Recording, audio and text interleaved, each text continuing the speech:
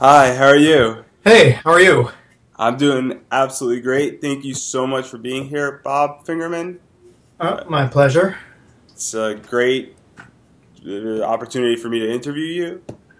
So, you are a writer slash artist for many different projects. How did you come across this work? How did I come across which work? Being involved in comics and writing comics as well as writing the novels that you've Oh, written. wow. Okay, that's a big that's a big question that covers a lot of territory.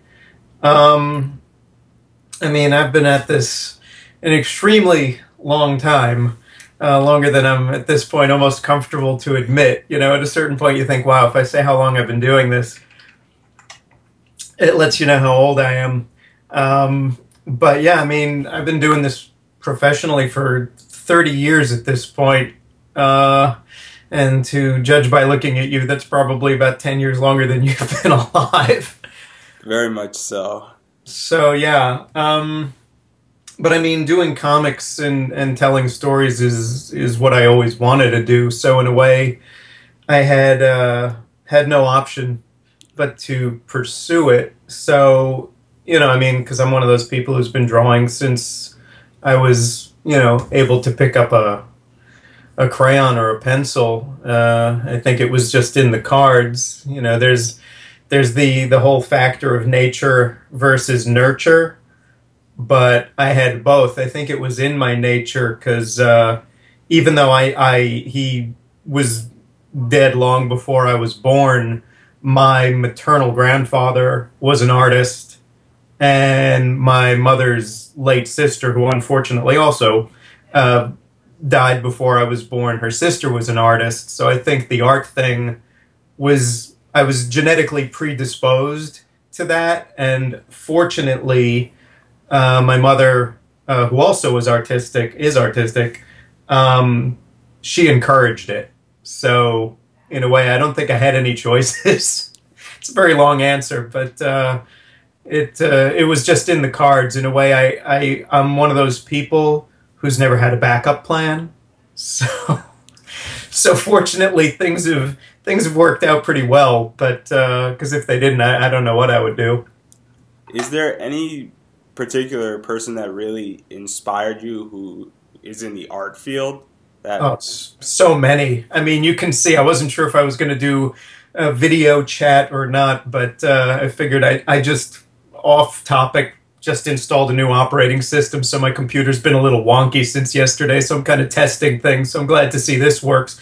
But you can see behind me tons of books, and most of the books, which go all the way across the room and all the way to the ceiling, are art books. So I've taken inspiration from countless people. So, if you go back to the beginning, it was probably a lot of the usual suspects for people who like funny books. I was never a superhero kid. So for me, it was like daily comic strips in Mad Magazine. Those are the first things, and then you kind of move on from there. But again, I guess when I was either 12 or 13. I know 1977 was a very big year for me. I mean, in addition to Star Wars, Heavy Metal Magazine also started in 1977. And for me, if you want to find the exact moment that the switch was flipped in my head, irreversibly, it was heavy metal because being exposed to all those European artists like Mobius and Bilal and Tardi and all those guys for the first time, that just made me say, this is it. This is definitely what I'm doing for the rest of my life. now when you entered this entire world, you didn't initially start out, in the comic realm. You worked for Cracked, Screwed, and National Lampoon. What were Well, the challenges? Lampoon. I wish I had worked for Lampoon more. I did one gig for them, and I have to admit it was not my best work, but at least I can say I was in Lampoon once. Why did you make the switch from working in these magazines to going into comics directly?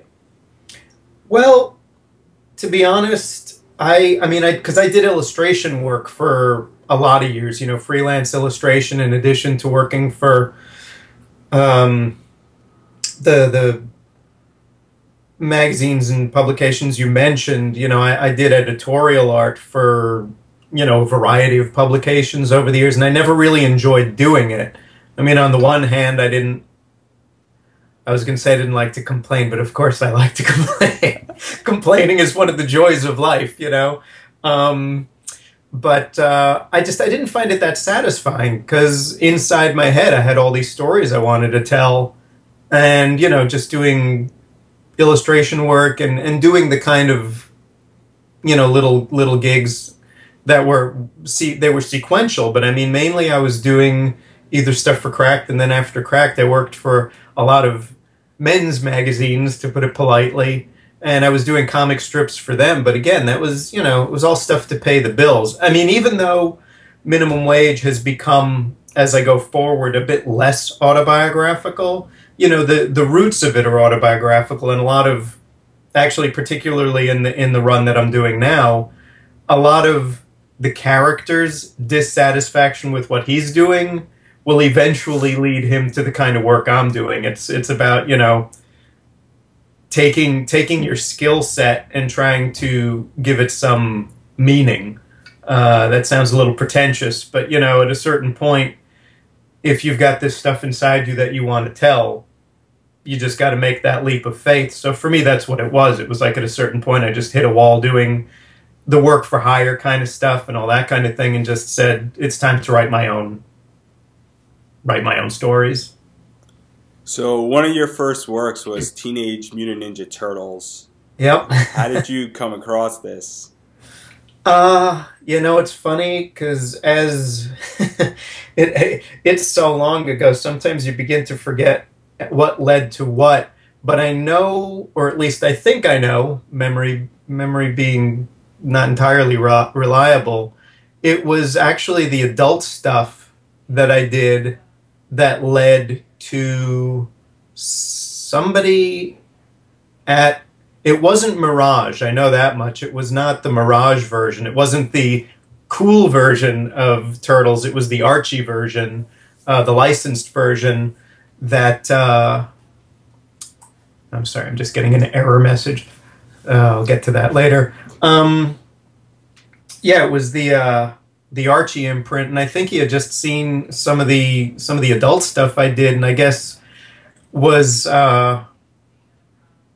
able to see that if I could do that, I don't know that I could do Turtles. I really don't remember exactly, but it was it was a good stepping stone into doing the kind of work I ended up doing. Do you find working... The cover of the first new issue, which comes out next week, is very much a pastiche of, Rob's obviously working on my parodic version of the Turtles, so... do you find that working with licensed characters and specifics that are required is easier or harder as an artist? I think for me it's harder, because I mean, in a way, when you're working on your own stuff, you only have to answer to yourself. When you're working with somebody else's intellectual property, you have to kind of at least... I mean, usually if they're bringing you in, they want your interpretation or something about you to apply to their property, but it's still always going to be their property.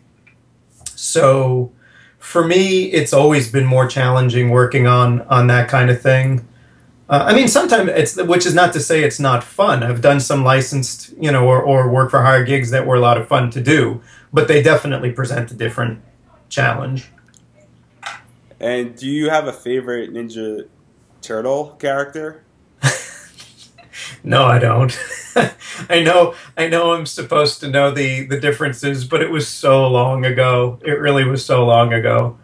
If anything, I'm probably said, I like the one who's got the the blue mask, but to me, they all kind of ran together. I'm sure that's heresy. Do you watch the show Workaholics? Occasionally. There was an episode where the three of them get stuck in the sewer, and they're all trying to decide which turtle each of them is. That was a very funny episode, but again, they had a much better knowledge than I did, because I remember the one who got stuck being Donatello was very unhappy. He's like, I'm not Donatello. So you've obviously worked on a wide range of comics, everything from, working on Teenage Mutant Ninja Turtles to a lot of adult content. Do you think one is easier than the other to write and illustrate? See there, I mean, again, it's different challenges, but I don't know about easier. I mean, I just a couple of weeks ago wrote a script for an upcoming issue of the Garbage Pail Kids comic, and that was the first one of those I had done, and it came real easy because it's a certain kind of humor. So for me, it was, at first it was like, oh geez, can I get this part of my brain working again? And then the second I started writing, the script just poured right out of me. So that was easy and fun. Writing Minimum Wage, because that's kind of that's my baby. It's difficult because I want it to be the best quality it can be, but it's also easy because I feel such an affinity for it. So, Now, in 1993, you wrote White Like She, and that's a very interesting comic, to say the least. Where did that idea come from? Well, I mean, the initial idea for it, again, it's so long ago, I'm not exactly sure. I wrote an afterword for the 20th anniversary edition of it, came out late last year, and I wrote this afterword, and I know I kind of hedged a little bit about the original origin of it, because very often when you get the first little kernel of an idea, you have no idea how or why or where. It just kind of pops into your head. You'll be, shooting the breeze with a friend, and you'll say some little thing and say, oh, wait, there's an idea for a story. And most of the time nothing happens. So I don't really remember the exact original impulse for it. But in terms of, at least it's, did you see the new edition of it? Yeah, I actually just picked it up like 3 weeks ago. So. Gotcha. So, I mean, in the back of it, in the bonus material, there's the original short stories, and those were done for Heavy Metal. And it began on a much kind of lighter note, because, again, I had no intention of turning it into a graphic novel. It was just originally, I think, an 8-page story. So with something like that, in a way, writing a really short story like that is more like writing a joke than writing a story, because you're kind of working towards a punchline. And since prior to that, most of the work I'd done had been for Cracked, I was very much, geared up for writing setup, punchline. So when I decided to expand it into a graphic novel, the joke structure disappeared.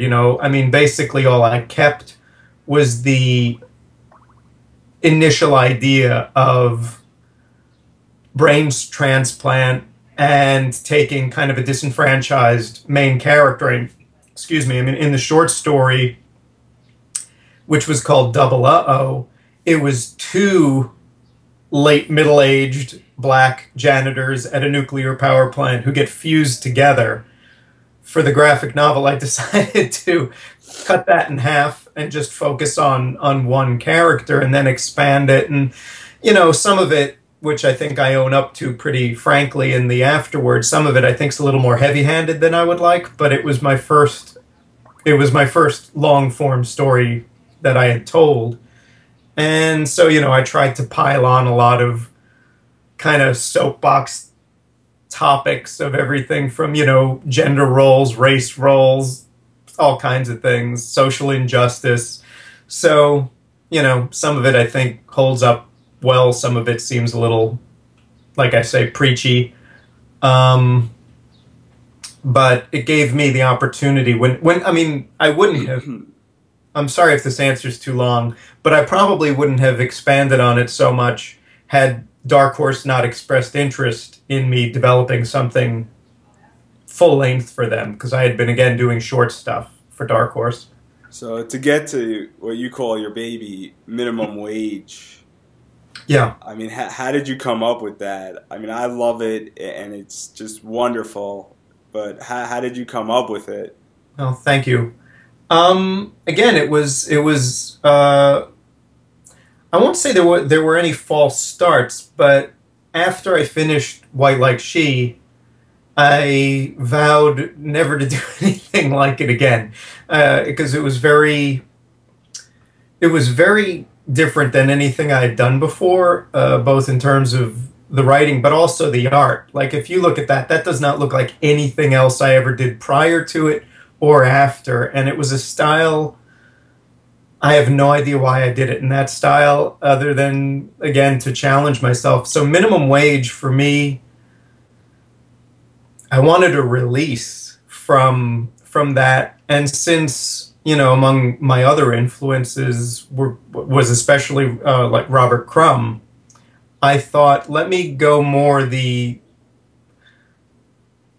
autobiographical / confessional route, but without it being pure autobiography, because I also didn't want to get hamstrung by having to just be completely truthful, partly because some things are private, and also because a lot of real life is not that interesting. So for me, making it a pastiche of my life as opposed to an actual depiction gave me the opportunity to kind of go off in some different tangents that weren't necessarily truthful, or, to mix and match chronology and add people who into his life that I didn't know at certain points, So, but really, that's a long way of saying I just wanted to do something more personal, but I also wanted to do something more comedic. I mean, even though I think White Like She has some funny things, it's not a comedy. Humor's always been the thing I enjoy doing most. So, and Minimum Wage's new season is starting on May 6th. mm-hmm. So it began in 1993. How do you feel it's evolved, the entire story? Oh, yeah, in a lot of ways. I mean, certainly the art style is unrecognizable from the I don't know if you saw the big hardcover that Image put out in 2013, Maximum Minimum Wage.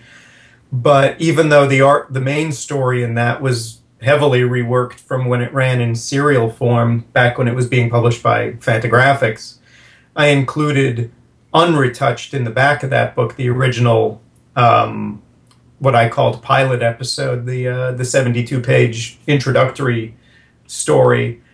And the art style is, like I say, it's unrecognizable. I mean, Rob has metamorphosed, and everyone has metamorphosed so radically.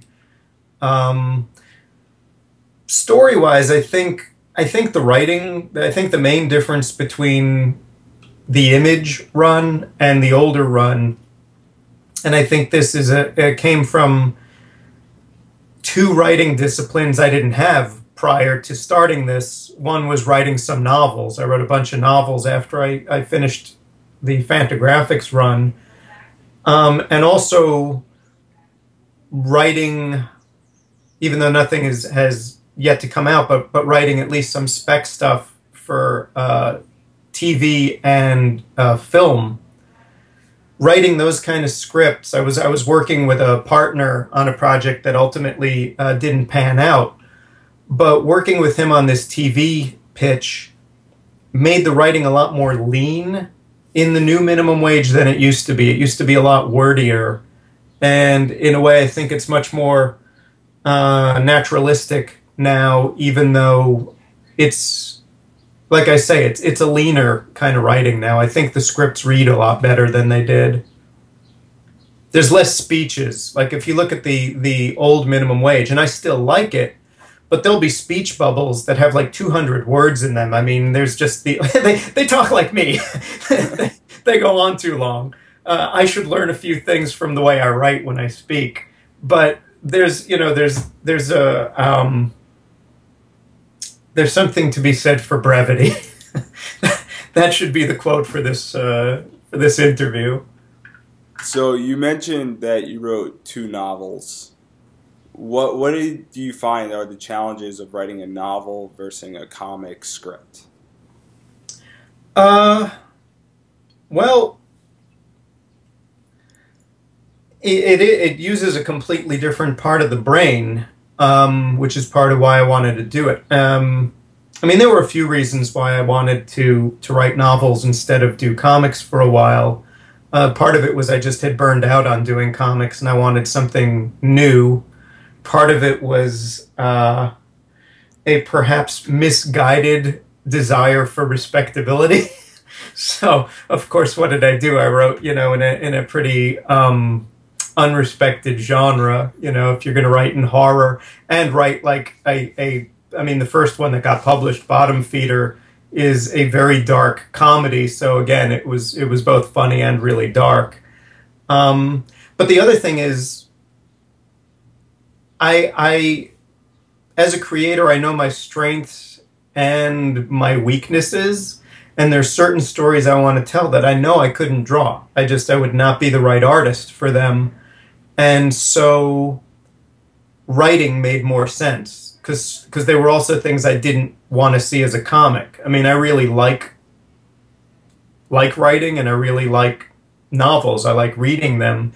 So, as I say, it was a way to open up a different toy box and kind of play with some familiar things, but in a very different way.